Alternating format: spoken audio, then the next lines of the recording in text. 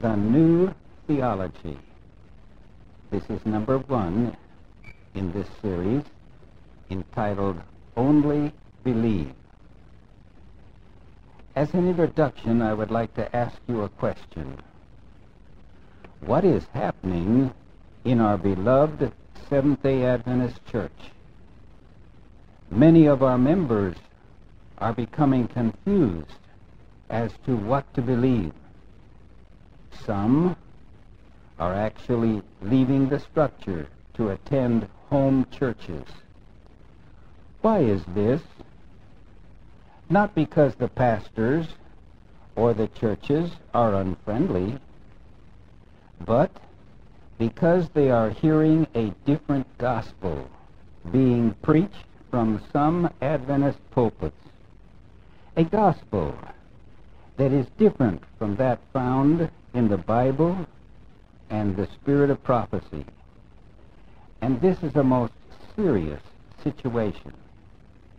As we examine this perplexing problem, let us first seek the help of God. Will you join me in prayer?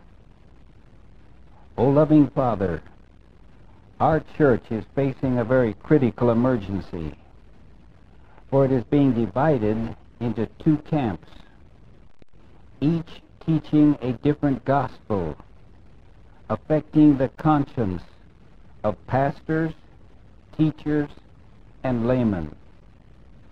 We ask that the Holy Spirit, which has been promised to guide us into all truth, be present in this study, opening our eyes to the real and only gospel as found in inspiration. We want to be ready to enter Zion's pearly gates because we have kept the truth by thy mighty power. We ask these blessings in the name of Jesus, thy dear Son, who died for us. Amen. This is the first tape in a series on the New Theology. Be sure to listen to each tape that follows, that you may discern the difference between the false and the genuine. We shall begin by reading from God's holy word. Turn with me to James 2, 20 to 26. I read, But wilt thou know, O vain man, that faith without works is dead? Was not Abraham our father justified by works when he had offered Isaac, his son, upon the altar? Seest thou how faith wrought with his works, and by works was faith made perfect? And the scripture was fulfilled, which said, Abraham believed God, and it was imputed unto him for righteousness, and he was called the friend of God. You see then how that by works a man is justified, and not by faith only. Likewise also was not Rahab the harlot justified by works when she had received the messengers and had sent them out another way? For as the body without the spirit is dead, so faith without works is dead also. In the book by Ellen White entitled Faith and Works, page 47, inspiration clarifies this scripture so clearly that there can be no possible misunderstanding. Quote, Without faith it is impossible to please him, for he is a rewarder of them that diligently seek him. Hebrews 11:6. There are many in the Christian world who claim that all that is necessary to salvation is to have faith. Works are nothing. Faith is the only essential. But God's Word tells us that faith without works is dead, being alone. Many refuse to obey God's commandments, yet they make a great deal of faith. But faith must have a foundation. God's promises are all made upon conditions. If we do His will, if we walk in truth, then we may ask what we will, and it shall be done unto us. While we earnestly endeavor to be obedient, God will hear our petitions. But He will not bless us in disobedience. If we choose to disobey His commandments, we may cry, faith, faith, only have faith. And the response will come back from the sure word of God, faith without works is dead. James 2:20. Such faith will only be as sounding brass and a tingling cymbal. In order to have the benefits of God's grace, we must do our part. We must faithfully work and bring forth fruits meet for repentance. Continuing on page 49 of the same book, I read, faith and works will keep us evenly balanced and make us successful in the work of perfecting Christian character. Jesus says, not everyone that saith unto me, Lord, Lord, shall enter into the kingdom of heaven, but he that doeth the will of my Father which is in heaven. Matthew 7:21.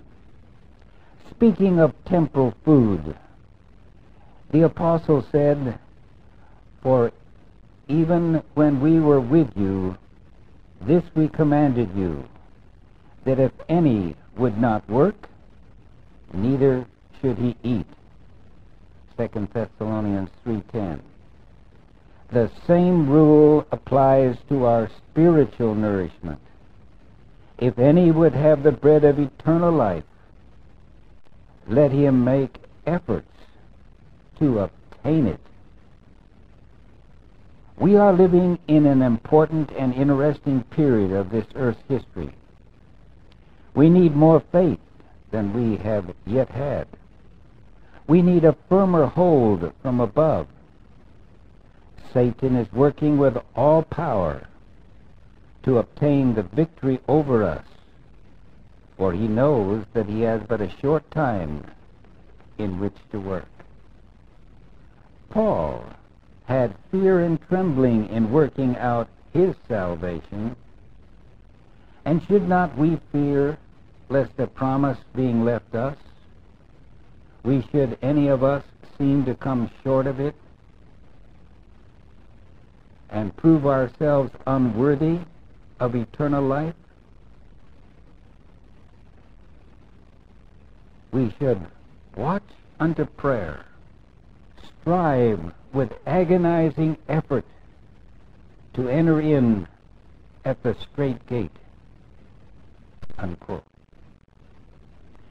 So this is the problem facing our church.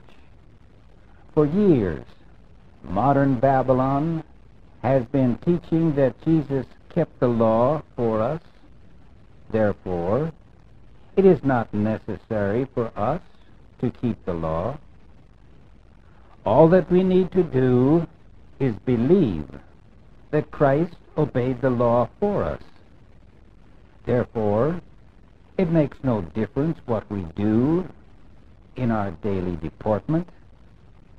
We may continue to sin till Jesus comes and still be saved.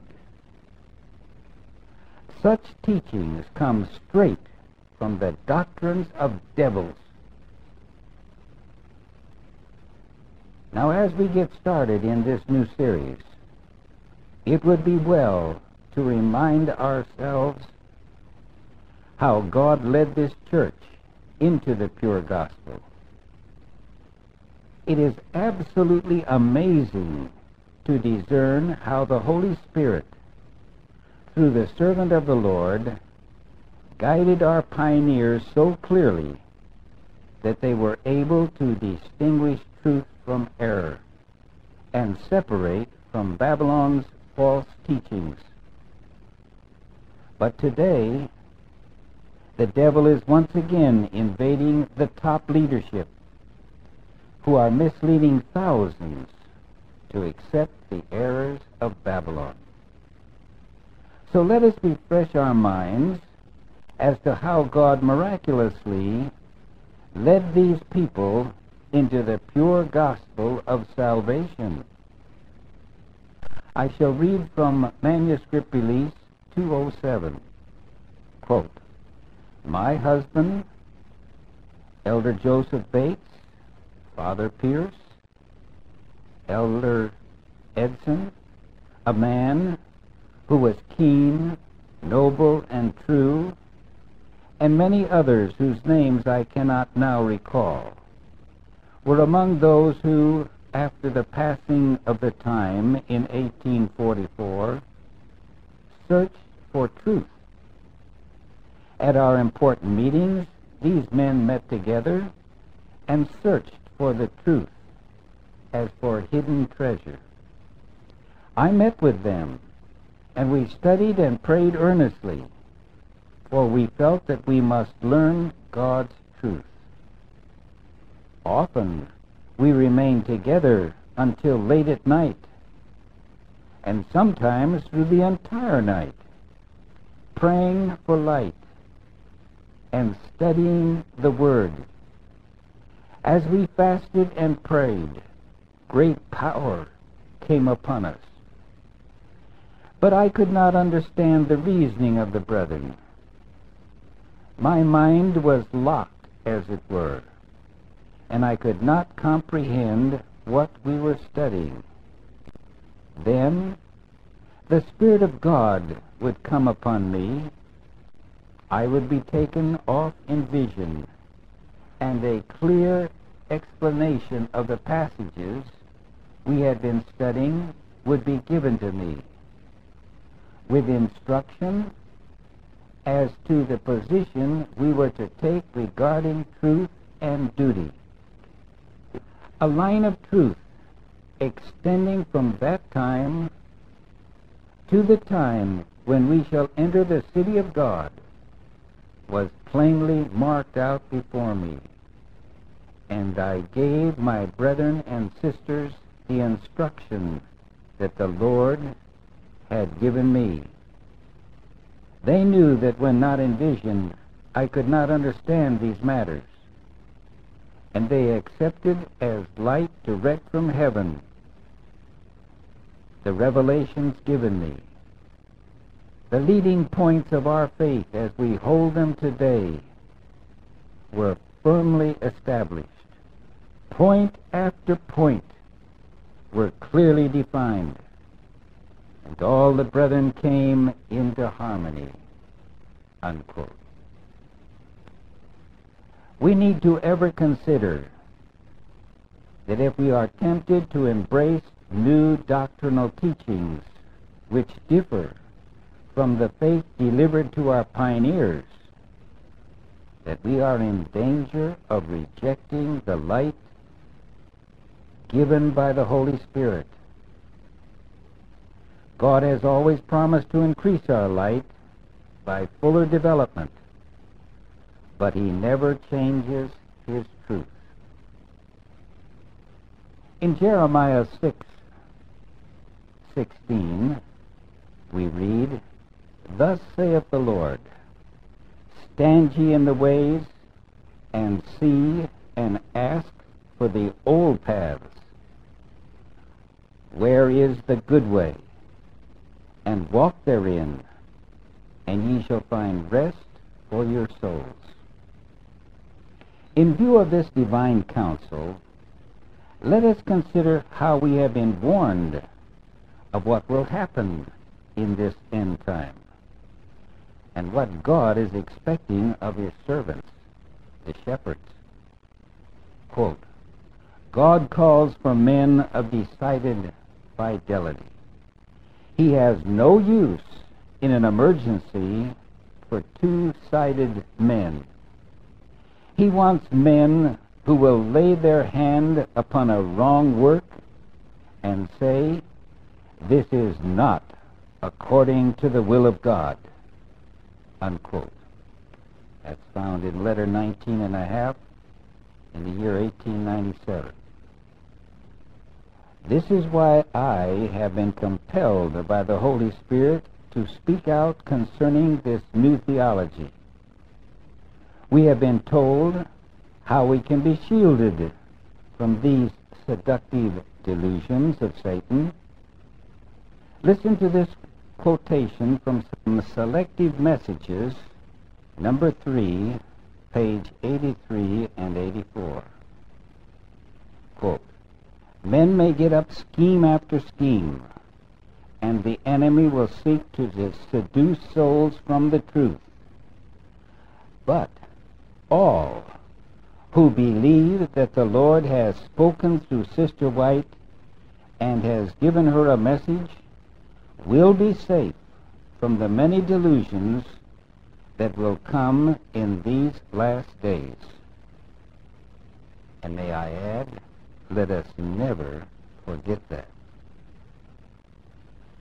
As this new theology invades the church, we see prophecy being fulfilled right before our eyes. Quote, the world seems to be going mad.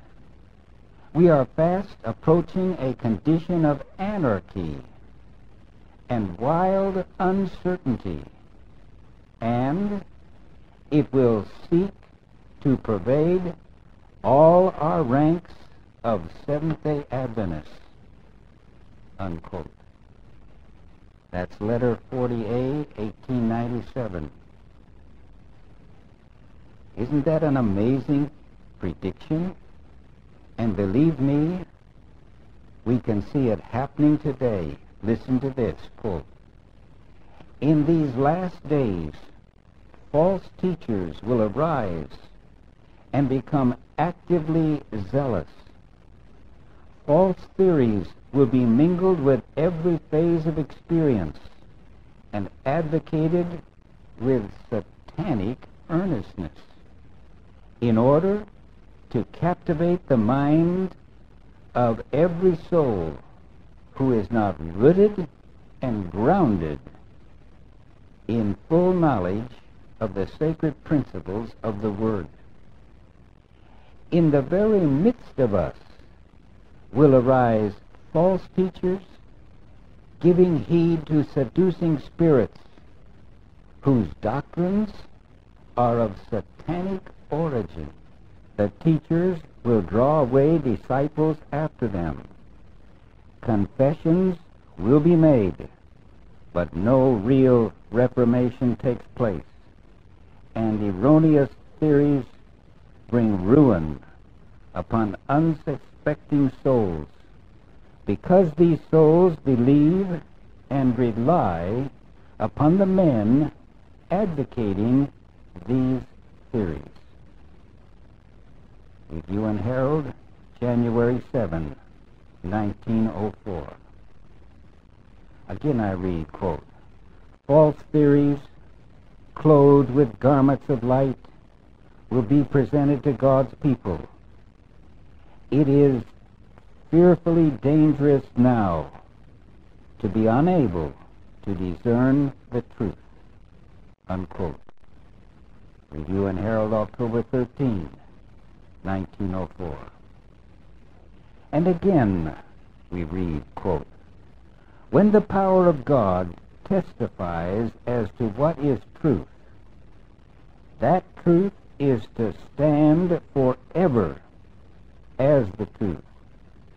No after suppositions, contrary to the light God has given are to be entertained. Men will arise with interpretations of Scripture which are to them truth, but which are not truth. The truth for this time God has given us as a foundation of our faith.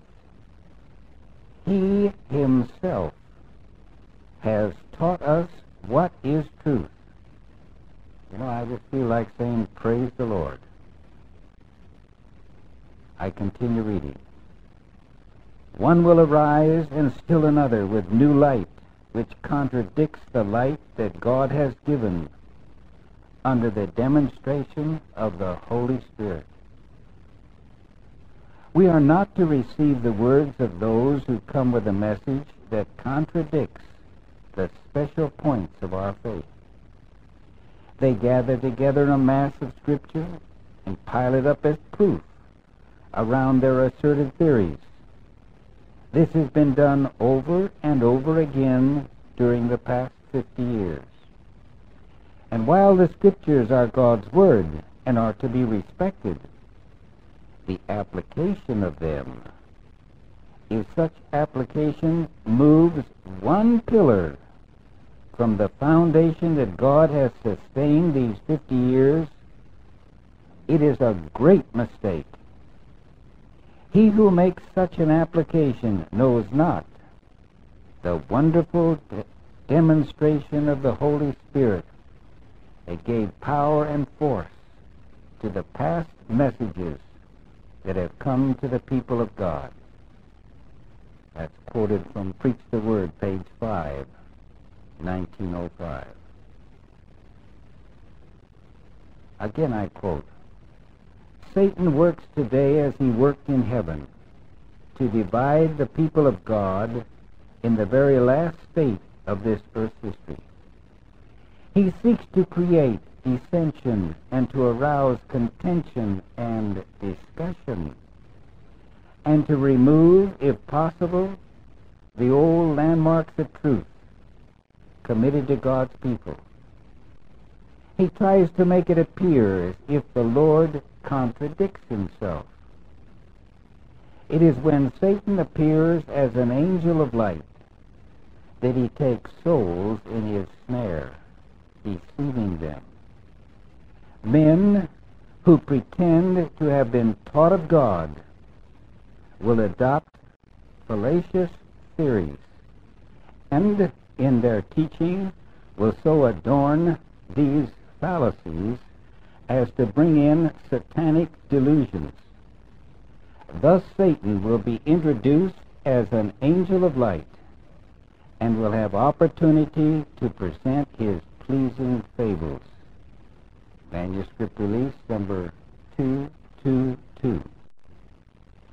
In October of 1903, Ellen White urged immediate action to forestall the new theology teaching that God had revealed would soon invade the church in the end time.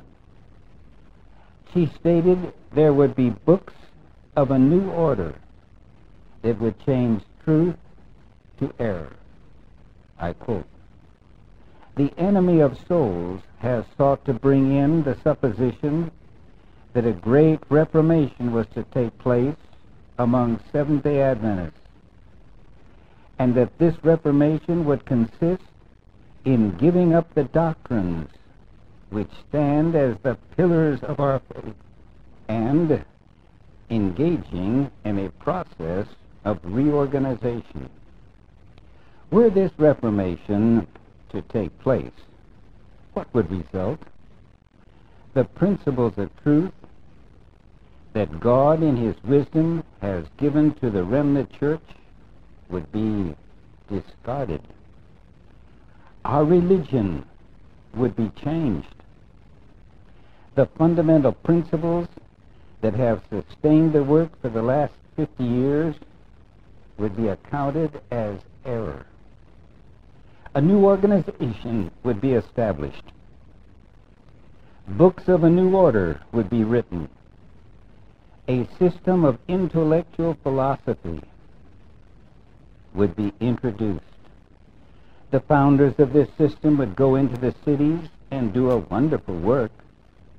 The Sabbath, of course, would be lightly regarded, as also the God who created it. Nothing would be allowed to stand in the way of this new movement. The leaders would teach that virtue is better than vice, but God being removed, they would place their dependence on human power, which, without God, is worthless. Their foundation would be built on the sand, and storm and tempest would sweep away the structure. Who has authority to begin such a movement? We have our Bibles. We have our experience, attested to by the miraculous working of the Holy Spirit. We have a truth that admits of no compromise. Shall we not repudiate everything that is not in harmony with this truth? That's taken from Special Testimonies, Series B, number 7, page 39 and 40.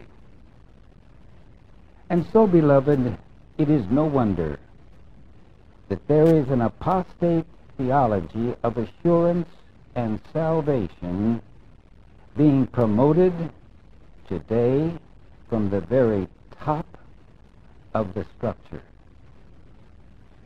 I believe this apostasy to be exactly what the servant of the Lord called the Omega, as found in Selected Messages 1, page 177 and 205. There will be more about this in a coming tape. We are told that there would be few champions of truth within the church at the end time, and sad to say that the majority would reject the pure gospel. With chilling accuracy, we see the fulfillment of Paul's prophecy in 1 Timothy 4, verse 1. Now the Spirit speaketh expressly, that in the latter times some shall depart from the faith, giving heed to seducing spirits and doctrines of devils. Let's face it. Quote, every wind of doctrine will be blowing, unquote. Testimonies 5, page 80. It is not uncommon to hear the doctrine of the Nicolaitans, which God says in Revelation 2:6 that he hates. This gospel being presented from Seventh-day Adventist pulpits. This doctrine teaches that we may sin and live. The liberals among us are teaching Calvinistic concepts so that we are losing our distinctive pillars of faith because we are taught to blindly accept leadership. The results are inevitable.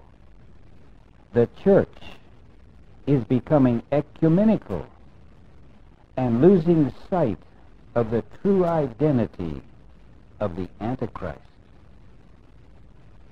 It is plain to see that there are those in leadership today who are attempting to remove the landmarks of truth. Listen, reading from Bible Commentary, number 7, page 985. There will be a removing of the landmarks and an attempt to tear down the pillars of our faith. A more decided effort will be made, and listen to this, a more decided effort will be made to exalt the false Sabbath and to cast contempt upon God himself by supplanting the day he has blessed and sanctified. What an astounding prediction.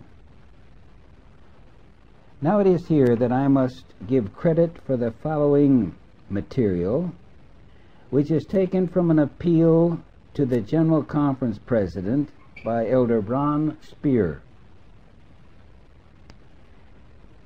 Dr. Leroy Froom began the New Theology by misquoting Ellen White in order to substantiate a coexistence with the evangelicals.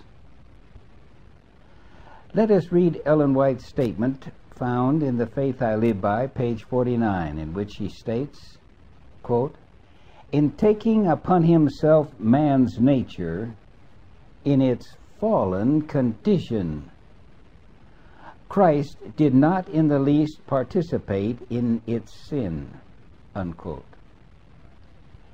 But we gaze in disbelief when we read from Froom, who changed the meaning of this quotation. Instead of quoting it as it is written, "In taking upon himself man's nature in its fallen condition, Christ did not in the least participate in its sin," he changed it to read, "Took the sinless nature of Adam before his fall," thus implanting words which Ellen White never said. This new theology was followed by Dr. Edward Heppenstall, who was at that time the chairman of the systematic theology at Andrews University. He wrote a book on perfection, which he entitled "The Impossible Possibility," in which he made 21 statements that it is impossible for Christians to stop sinning, even by the power of God. Let me give you an example on page 73, in which he states, quote, "The Bible rejects every possibility of our reaching sinless perfection in this life," unquote. Then next came Dr. Desmond Ford, who was a teacher at Avondale College in Australia, and later at Pacific Union College. He made an all-out attack on the sanctuary doctrine in 1979. Then came other books, such as the one printed by Pacific Press entitled "Beyond Belief" by Jack Sequeira, in which he denies many of our basic beliefs. But the most startling apostasy is that being promoted by our President of the General Conference, in which he totally ignores the instructions of the Spirit of Prophecy, claiming to have made a new discovery. In his book, We Still Believe, he asserts that assurance of salvation is based on grace alone, and that our response of sanctified obedience has nothing to do with our salvation. I dislike very much using the names of individuals, but when quoting statements given in books, it is necessary to give the name of the author. Therefore, I make no apology in making the following comparisons. In the following quotations, I shall compare Ford, Sequeira, and Falkenberg in their new beliefs concerning the basis of our salvation. First, I quote from Desmond Ford, taken from his book, The Only Two Religions in the World, page 15. Quote, "The justification imputed to us is a righteousness which is 100%, but it is not eternal. It is an alien righteousness, that is, outside of us. The righteousness of sanctification, however, is internal. It is the fruit of our cooperation with the Holy Spirit, but it is not 100%. Thus, we are ever dependent upon the merits of Christ, ever dependent upon justification for our standing with God. Now I hear someone say, well, that sounds pretty good, doesn't it?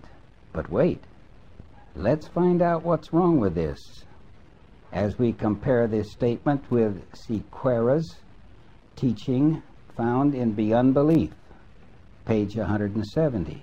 Quote, "The righteousness God obtained for all humanity in Christ, justification, is full of merit. It is this alone that qualifies us for heaven, now and in the judgment." See Ephesians 2:8 and 9, Titus 3:5. The righteousness God provides in us, on the other hand, has no saving value. It is never complete in this life. Unquote.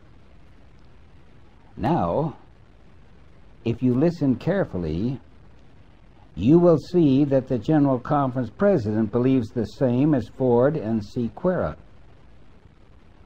I'm quoting from the General Conference President's article in the Review of April 1997, entitled, "Will the Evangelical Adventist Please Stand Up?" Quote, "Whatever changes God brings about in us, our salvation must always be based upon what He has done for us." Unquote. Now, clearly think this through. These three statements as they are compared. But remember, in the Scripture, the righteousness of God includes both justification and sanctification. As we compare the writings of these men further, we have noted that Ford declares the righteousness of God is not 100%. Sequeira agrees that the righteousness of God has no saving value. And the General Conference President writes that the only thing that counts is what Christ did for us. Yet, anyone who accepts the writings of Paul in the Holy Scriptures must agree that the righteousness of God includes both justification and sanctification. God's righteousness is never to be questioned, for the pardoning righteousness of Christ becomes a living power within us to overcome sin, developing a state of holiness in the believer. A righteous life cannot be separated from the divine living power that breaks the bondage of sin. For as we become united with Christ, the righteousness of God becomes our personal property, so that in the final judgment, no trace of unrighteousness remains. This is the true meaning of the words, "The Lord, our righteousness," who changes the believer's heart the moment he is united by faith in Christ, and eventually purifies the heart from every sin. Now let us compare again what Ford states in Good News for Adventists, page 14. Quote, "We were ruined by our first representative, Adam, and we had nothing to do with that. The good news of the gospel is that we have been redeemed by our second representative, Jesus. And mark these words. And we had nothing to do with that either. Unquote. Now we are beginning to see where this new theology is leading. For Ford states, we have nothing to do with Christ's redemption for us. Likewise, Sequeira teaches the same in Beyond Belief, page 34. Quote, if the downside of the idea of corporate oneness is that we all fell in the one man Adam, the glorious upside of the idea is that God likewise has redeemed all of us in the one man, Jesus Christ, who is the second Adam. Unquote. And now we find the General Conference President agrees with these two men in this book called In Christ, page 5. I read, quote, according to the Bible, two individuals, Adam and Christ, sum up and comprehend all those who have ever lived on the earth. We are all in Adam by reason of our birth. In him, in sin and death. But the glorious truth of the gospel is that Jesus died for us all, and we were in him on the cross. Unquote. Did you notice the words, we are all in Adam by reason of our birth? Now, if this is true, this applies to Christ. For we read in Desire of Ages, page 49, quote, like every child of Adam, he, that's Christ, accepted the results of the working of the great law of heredity, unquote. But these men do not accept that Christ was born of the flesh as you and I, yet without sin. They insist that Christ was born with the sinless nature of Adam before his fall. As we compare further, we hear the new theology continually emphasizing the unconditional good news. Ford would have us believe this by stating in his book, Good News for Adventists, page 15, quote, justify never means to make righteous. Deuteronomy 25:1, Exodus 23:7.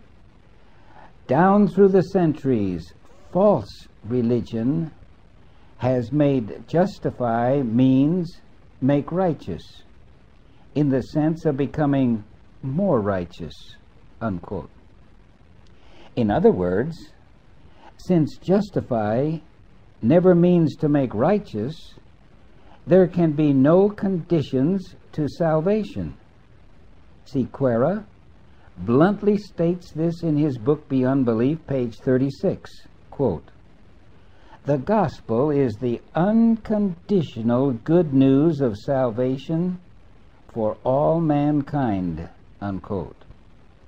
And now the General Conference President in his book, We Still Believe, page 41, reveals where this new theology is leading the church. Listen carefully.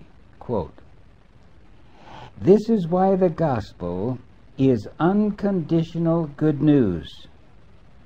Our assurance of salvation is based not on our behavior, but on Christ's. Our assurance of salvation is based not on reaching some level of character development, but on our relationship with Jesus, unquote. And on page 42 we read, quote, such people, legalists, carrying an anti-chip grace banner, back themselves in the other extreme, falling into the ditch of conditional justification and sacrificing the peace of mind that is born of assurance in Christ, unquote. Now listen, here is to be found another gospel which is contrary to the writings of both the Bible and the spirit of prophecy. For the assurance taught by Ford, Sequeira, and Falkenberg teaches that we need do nothing but believe, that our behavior has nothing to do with our character development. In other words, we can sin and yet live, unquote. This is what Ford is teaching in Good News for Adventists, page 15. Quote, as soon as the sinner exercises faith in the atonement of the cross, he or she is declared righteous, perfect, and without condemnation. Notice, these blessings are retained as long as he or she believes, despite personal mistakes and failures. Note it well, justification does not cover only our past, but all our days, unquote. And whether you like it or not, that's the teaching of once saved, always saved. Sequeira teaches the same in his book Beyond Belief, page 166. Notice these words.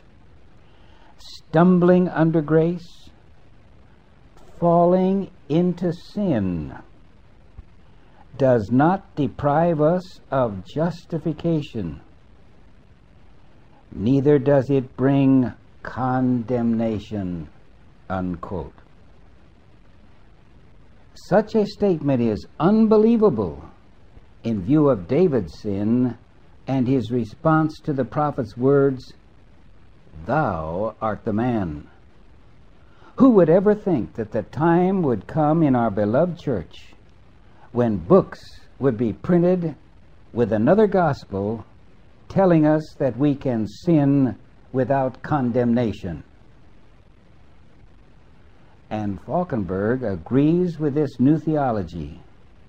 For I read in his book, Called in Grace, page 22, quote, we obtain salvation through agreeing to enter a relationship of trust in Jesus.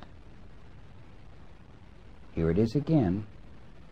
And occasional good deeds and misdeeds neither make nor break that relationship, unquote. And finally, in his book We Still Believe, page 40, I read, finally, I discovered that our assurance of salvation is based on God's grace by faith, not on our behavior or character development. Each sin we may commit does not turn off salvation in our lives, unquote. So there you have it. It's clear where this new theology is leading. For deportment, behavior, character development means absolutely nothing. You may sin till Jesus returns, and you will be saved. This is exactly what Satan would have us believe. So, when the Sunday law becomes a final issue, since our behavior means nothing, it will be urged by leadership to go along with the law, since the new theology has successfully evaded the issue of the mark of the beast, preparing a people to keep Sunday. God help us. In closing, I must bring to your attention the following quotations to help you hold fast to the truth. In Acts of the Apostles, page 482, we read, quote, "Our only ground of hope is in the righteousness of Christ imputed to us, and in that wrought by His Spirit working in and through us. The work of gaining salvation is one of co-partnership, a joint operation. Human effort of itself is not sufficient. Without the aid of divine power, it avails nothing. God works and man works." Unquote. So there is no such thing as taught in the New Theology of unconditional requirements for eternal life. In Matthew 19:16-17, "Behold, one came and said unto him, Good Master, what good thing should I do, that I might have eternal life? And he said unto him, Why callest thou me good? There is none good but one, that is God. But if thou wilt enter into life, keep the commandments." So there is condition. Luke 10:25-27, "And behold, a certain lawyer stood up and tempted him, saying, Master, what shall I do to inherit eternal life? And he said unto him, What is written in the law?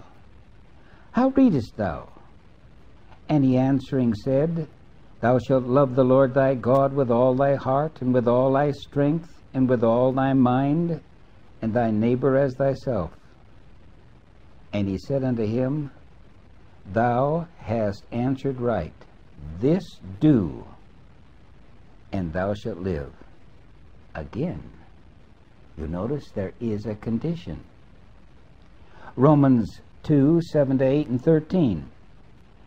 To them who by patient continuance in well-doing seek for glory and honor and immortality, eternal life. But unto them that are contentious and do not obey the truth, but obey unrighteousness, indignation and wrath. For not the hearers of the law are just before God, but the doers of the law shall be justified. Again, here we find there is a condition. Hebrews 5:9, "And being made perfect, Christ became the author of eternal salvation unto all them that obey him." In Bible Commentary 7, page 972, "The gospel that is to be preached to all nations, kindreds, tongues, and peoples represents the truth in clear lines, showing that obedience is the condition of gaining eternal life." Unquote. So,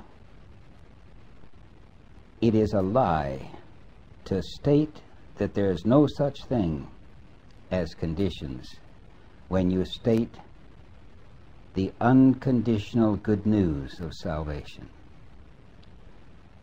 In Review and Herald, June 26, 1900, are these words, quote, "When the lawyer came to Christ saying, Master, what shall I do to inherit eternal life? The Savior did not say, Believe, only believe, and you will be saved. What is written in the law, he said. How readest thou? Here the false doctrine that man has nothing to do but believe is swept away. Eternal life is given to us on the condition that we obey the commandments of God." Unquote. Let us pray.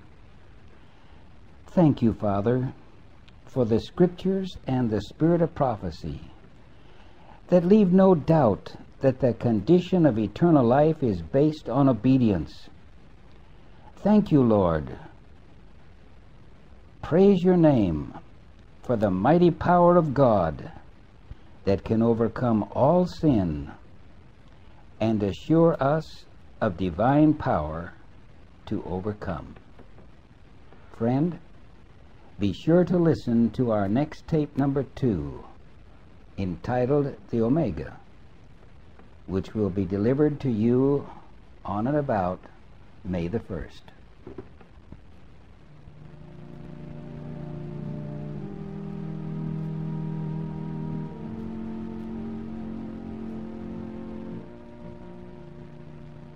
Who can cheer the heart like Jesus?